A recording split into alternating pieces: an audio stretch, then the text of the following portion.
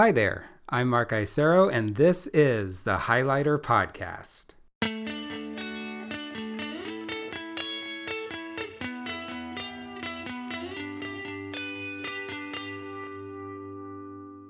Hello and welcome to the 30th episode of the Highlighter Podcast. Thank you so much for listening.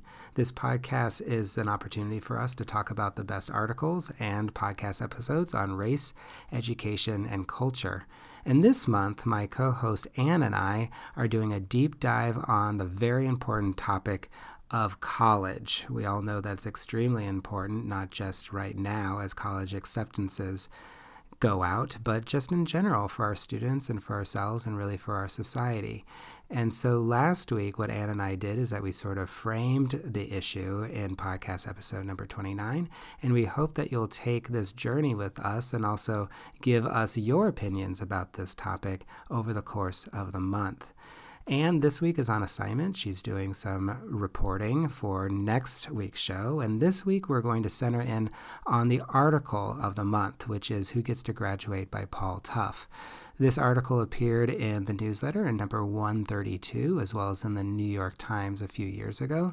And I'm very excited to talk about it today. And right now to announce our guest. Our guest today is Rosie Leyva, and she is a third grade teacher in the Bay Area. She's also a first-generation college student, and so when she read this article, she reached out to me and she said, Mark, this article resonated with me. I would love to talk about it more. And so we had a wonderful conversation that I can't wait to be sharing with you. Rosie's a wonderful person, wonderful educator, wonderful reader, and it's going to be wonderful for you to listen to what she has to say. Let's get right to that interview.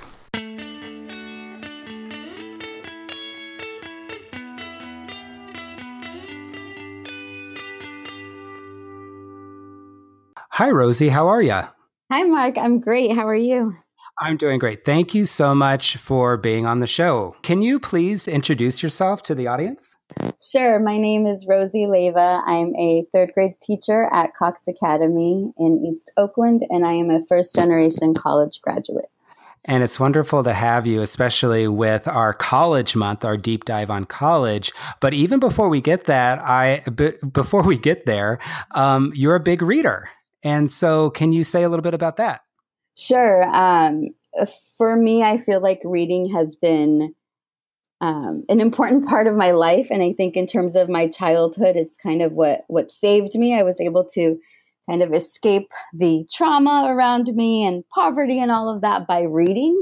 And now as an adult, I just feel like it's part of my self-care to make sure that I'm reading. So I make sure that I'm reading some fiction and some education-related books, but then also some nonfiction that's not education-related. Right. It's good to have a variety. Is there anything right now that you're reading that you would recommend to the audience? I'm reading Daring Greatly, How the Courage to be Vulnerable Transforms the Way We Live, Love, Parent, and Lead by Brene Brown. And it's been really insightful so far, just thinking about what vulnerability means and what it doesn't mean and how we can, build shame resilience, which I want to talk a little bit more about later today. Yeah, that sounds good. And plus, you're also a wonderful subscriber to the Highlighter itself and to the podcast. So I want to thank you for that too. What is it about the Highlighter that makes you open it up every week? I think for me, it can be overwhelming to have access to so much information. And I think you do such a great job of curating articles that are relevant and interesting and insightful. So I feel like every time I open it, it's relevant to my experience. And even if it's not, I can learn something from it. So I think you just do a great job of curating the material. That's very kind. Thank you. And one of the articles that you sort of reached out about was this month's article, Who Gets to Graduate by Paul Tough. We're doing a deep dive on college, and this is sort of like the lead article of the month. And you reached out and you said, hey, I want to talk about this article, and it resonated with you. How come? What resonated with you the most? Yeah, I think this article is so deeply personal. I think oftentimes when I'm reading some articles, there's some part of it that I can resonate with, but I felt like throughout this article, there were so many things where I was like, oh, I experienced that. I experienced that. Oh, I wonder if this could have helped me in terms of the interventions I would try. So I just felt like I just had this deep insight into the girl's name. The student's name mentioned is Vanessa Brewer, into what Vanessa Brewer was experiencing and in terms of the interventions as well that were tried. Yeah, for the folks who haven't read it yet, I definitely recommend. And the main character of the article, it revolves around this young woman named Vanessa, and she's a pretty good student in high school. And then she goes to UT Austin, and then she struggles, especially in the first semester. You went to UCSC, Right. and was it difficult? Was it challenging right from the beginning? How was that first semester for you? The first day was really scary, being dropped off. I was 17 years old and being dropped off. But after that first day, it was great for me. I felt like I was finally independent, and I connected with people right away. And I also connected with the student government right away, and with the other student organizations. I connected with MECHA. And our SUA Student Union Assembly. So I was able to take on some leadership roles right away. And in terms of the academics, it was challenging, but it wasn't something that I wasn't expecting. So for me, I felt like I belonged, and I felt like I was able to complete the work. I think what was challenging for me was having this pressure of making sure that I succeeded at all costs. Yeah. And where do you think that pressure came from? I think for my family, and I'll speak specifically about my family, I'm the first person in my immediate and extended family to graduate from college. And, both my parents have only an elementary school education. My grandmother never learned how to read. So just thinking about historically, being able to go to a college for our family meant disrupting hundreds of years of colonization and oppression. And it just going to college and graduating from college. I think in the article, they specifically address it as being able to reach the prize, or this prize, being able to do that. And for my family, that's what it represented. And I think it represented that for me. I can remember specifically the day that I got my acceptance letter to UC Santa Cruz. And the first thought that went through my head was, I have a future now. Wow. And it makes me get really teary-eyed, but I just felt like I finally can be someone. And it just my self-worth was deeply tied to graduating from college. So did it manifest like a nervousness that was just there at all times? Did it come and go? How would you describe this just almost burden that you had, that you sort of had to show and you had to succeed? I just couldn't show weakness, and I felt like I couldn't ask for help. I mean, for one thing, I didn't know what resources I had access to. I know that I was part of EOP, which is the Educational Opportunity Program. And the only real benefit that I actually engaged in was having preferential housing, and it was guaranteed housing. But in terms of the college advising and all these other added benefits, I didn't really know I had access to them. And I also felt kind of weak asking for help, and, asking my parents, telling my parents that I was having these thoughts wasn't helpful at all, because, at that point I was 17 years old, and it was just a huge struggle for my dad to even give me permission to go to college, because I was technically still 17. And according to him, I needed to be, because I'm a girl, I need to actually stay home.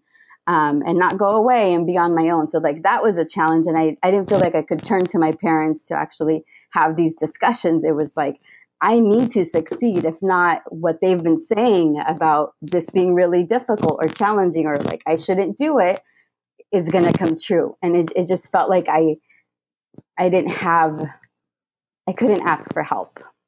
Yeah. Yeah. And that's similar, I think, to what Vanessa experiences in the article. But it is interesting to contrast a little bit about your experience versus hers. She didn't feel like she really belonged, especially after that first initial academic setback. And then you always felt like you could do the work. And yet there was still this pervasive feeling that you couldn't be weak. Also, it did sound like you had government and you had other programs and Mecha and a good social network, right. And yet that wasn't really enough. Was there a point in one of the years at UCSC where it sort of became a little bit too much? Yeah, it was my sophomore year. And I was also going through like coming out. So that was something else that I was also experiencing and having some serious mental health issues going on and also not knowing what resources I had. So it was really my sophomore year where I just kind of started unraveling and I just felt out of control. Like I no longer had control over everything around me. Yeah. And did you just totally feel alone and isolated at that point? Definitely. And I started withdrawing from my friends. I started withdrawing from all of my organizing activity. And I ended up being put on academic probation. And I think I took off like 2 quarters, I believe. And then I actually ended up going back again. And I thought I was on the right track. And then at the very end, I actually went to UC Santa Cruz for 4 years and I didn't finish the last quarter. So I didn't actually end up graduating from UC Santa Cruz. You know, I've heard that story so many times of people who go so far all the way to the end. Mm-hmm. And then there's something about finishing that is like the hardest thing is to finish up those last units. Yeah. The good story, though, is that you did end up graduating. Can you talk about that? Sure. So several years later, so it did take several years, I ended up enrolling at Western Governors University. It's a nonprofit online university. It's based out of Salt Lake City, Utah. So I was able to finish with graduate with my bachelor's degree, and I was able to get both of my teaching credentials, my multiple subject credential and my special education credential at the same time. Yeah, I want to hear more about that. But one more question that I had about the article is the article was talking about all these interventions, especially at the University of Texas, that seemed to work around issues of confidence around ability as well as belonging. And I wanted to get your sort of like your opinion on these programs and whether you think they would have worked for you.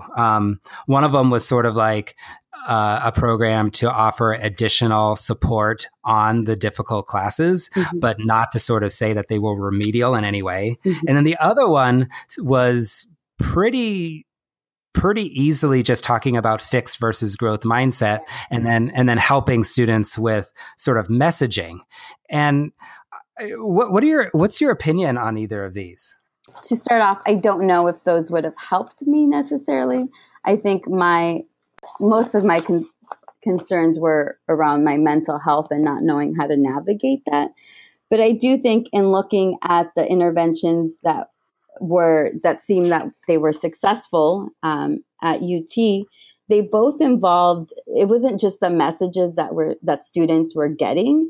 It was actually that they were, in my opinion, that they were being delivered by their peers.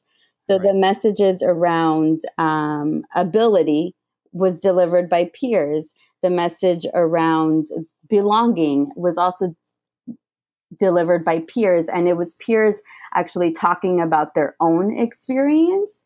And I think for me, what resonated with me in terms of a lot of the thinking I've been doing around like shame, because for me, when I dropped out of college, I felt so much shame. And even in college, when I felt like I couldn't ask for help, I just felt so much shame. Like I should have it together. Like I shouldn't need anything. I should have it together. And there was so much shame involved in that. And in thinking about Brene Brown and how she defines shame, she says shame is the fear of disconnection. And I just think by having the peers actually name the thoughts that the students will also experience, I feel like that takes some of the shame out of having those thoughts. And I think that's the power in the intervention, not necessarily in the message itself, but it's that their peers who are saying, I had these same issues. Like it's normal to feel this way. You feeling this way is not abnormal. And I think for me, that's something that I've just come to realize more and more, that my experience actually is fairly common. And I didn't know that. Like looking at the statistics of who actually graduates, it's just like, oh, it's not that uncommon. My experience is not that uncommon. And that was a huge surprise for me. Yeah, that's a brilliant point. Whenever I talk to folks who graduated in 4 years, maybe a long time ago, the statistics are very shocking because I think that they've been hidden. And if we just actually get the statistics out there, the reality out there, we find out that the pathways are very common, especially with folks who are first in their family to graduate from college. So yeah, it is very interesting how you came to realize that you were not uncommon and you did what you needed to do and you ultimately graduated. Mm-hmm. Yeah. I want to know more about mental health though at college and also more about shame, because it seems like if you were able to restructure the college experience, especially for first generation students, that you would focus on that. Can you share a little bit more about that? This is a really challenging question because I think I could go in multiple directions. And I think like the area of mental health, I just feel like that's a bigger issue than just like college, just in terms of the stigma around our mental health as a society and also culturally. So I think there's these like bigger like dimensions that I think would need to be addressed. But I think just thinking about my own experience at UC Santa Cruz, accessing mental health, I felt like in order to access it, I had to be in crisis. To access services, I had to be in crisis. And then in terms of like therapy, I could only have a few sessions a year. And when you're experiencing crisis after crisis, that's not sufficient. So I think having some, comprehensive mental health services for students would be helpful.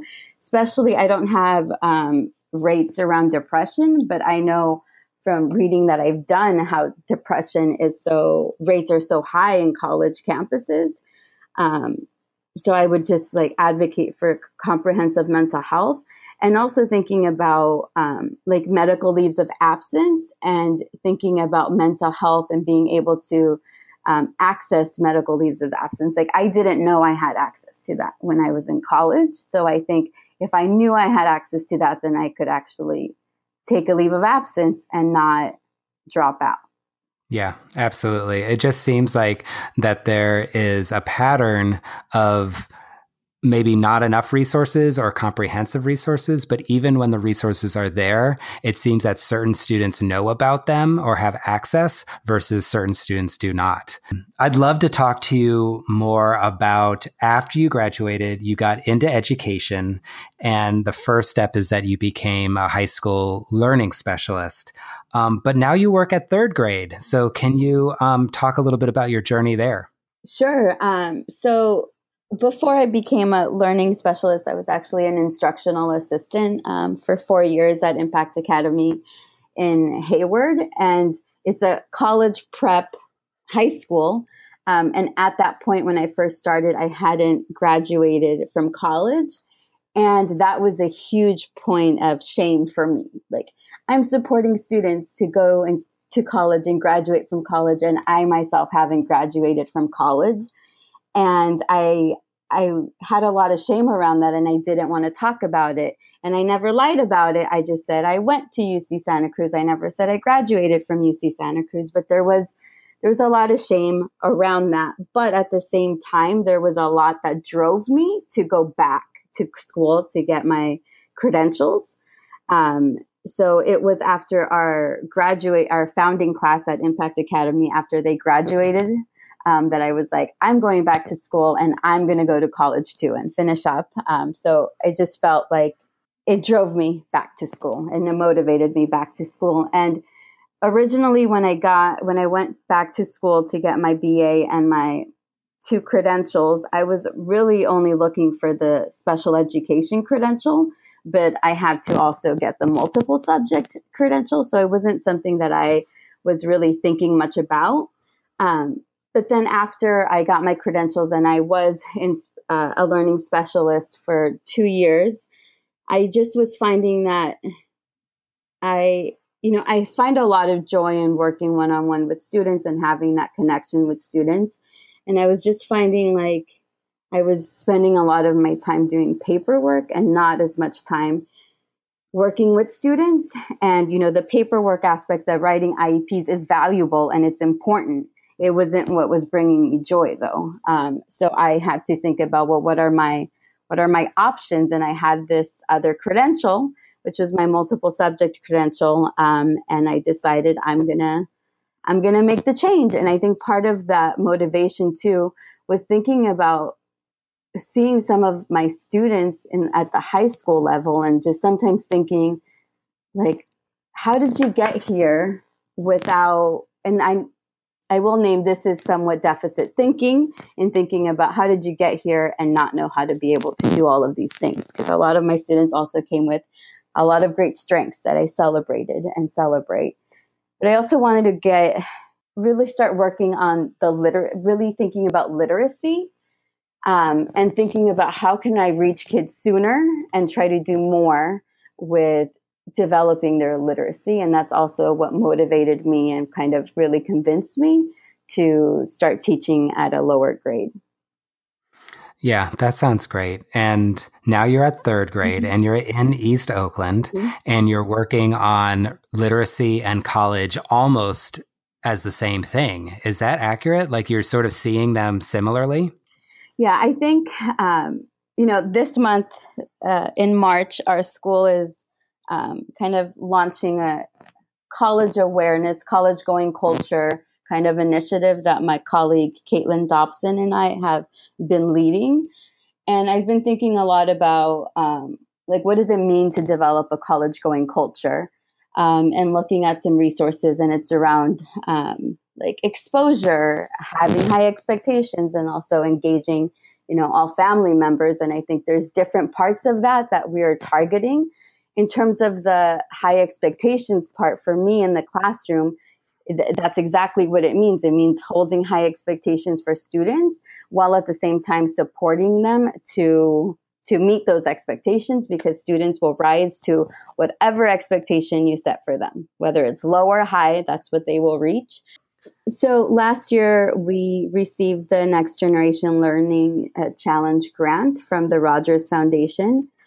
So through that grant, we were able to develop a personalized learning prototype to address reading instruction.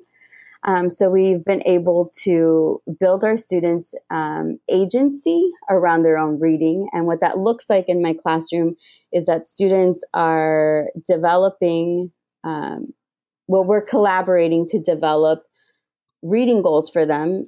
So it's not just, I want to advance to this level, but it's more, Some students are focusing on making inferences based on character feelings. Other students are focusing on choosing just right books because they're struggling with reading engagement. Other students are focusing on their fluency and reading with expression. Other students are focusing on retelling and summarizing.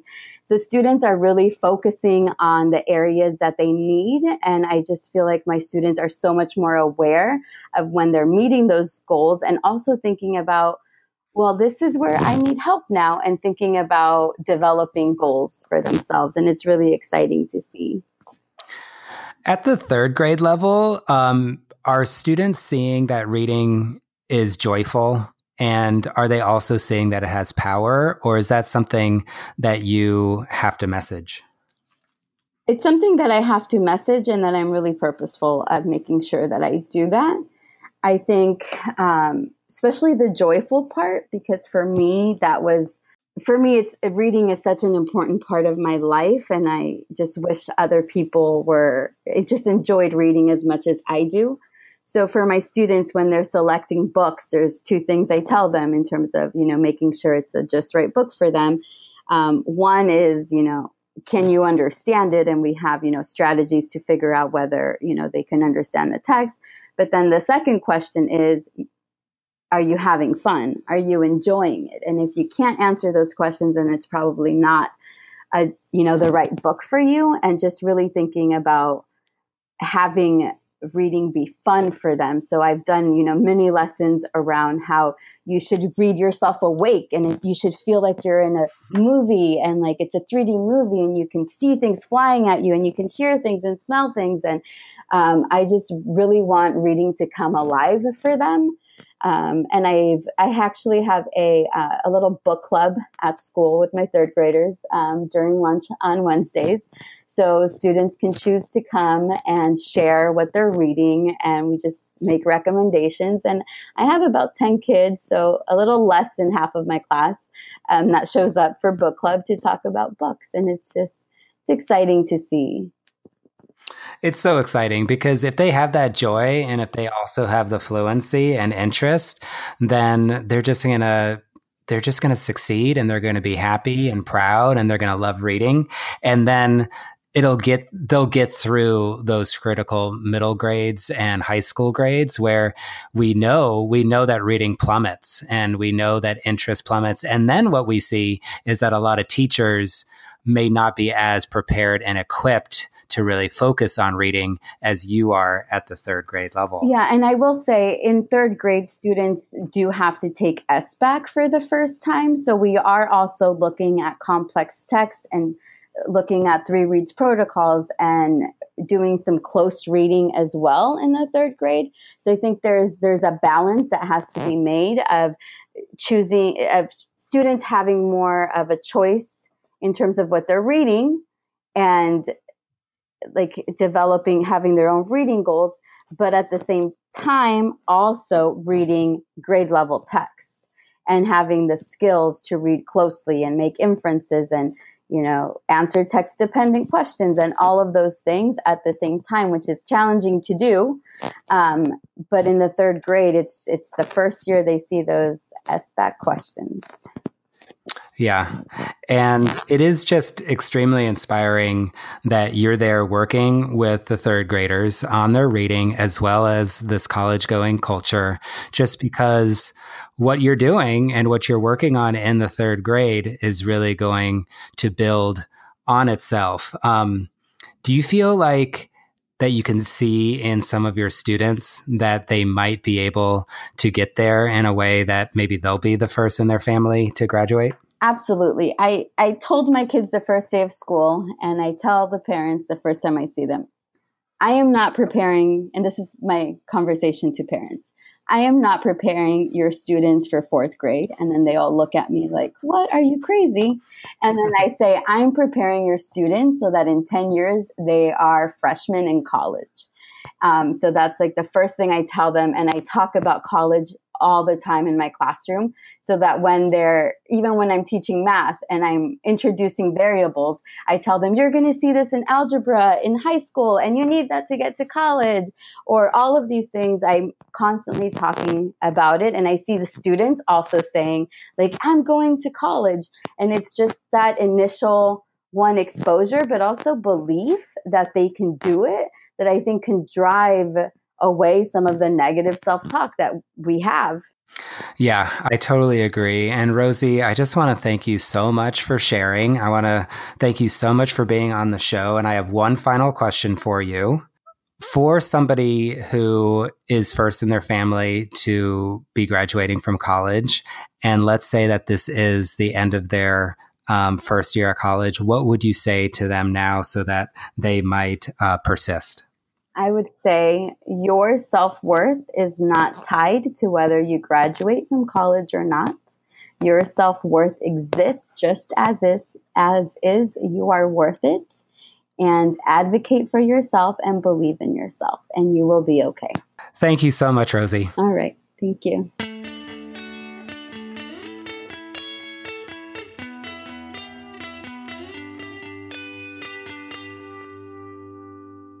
I want to thank Rosie yet again for being on the show. Thank you so much for sharing your thoughts on the article, as well as your experiences as a first-generation college graduate. It was also inspirational to learn about your work with third graders to get them ready for college in just 10 years. So thank you again. Loyal listeners, I definitely want to hear from you, so don't be shy. You can give both of us, Ann and I, a call at 415-886-7475 and leave a message about today's show or about college in general. Go ahead and leave your viewpoints there, and you might be on the show yourself. At this point, I'd like to thank all of you for listening, and also be looking out for next week's episode. Anne is going to be centering in on This American Life's 3 Miles. So go ahead and listen to that if you haven't done so already. Be looking for the newsletter this Thursday, and then next Monday, please listen in as Anne hosts next week's podcast episode. Have a great week.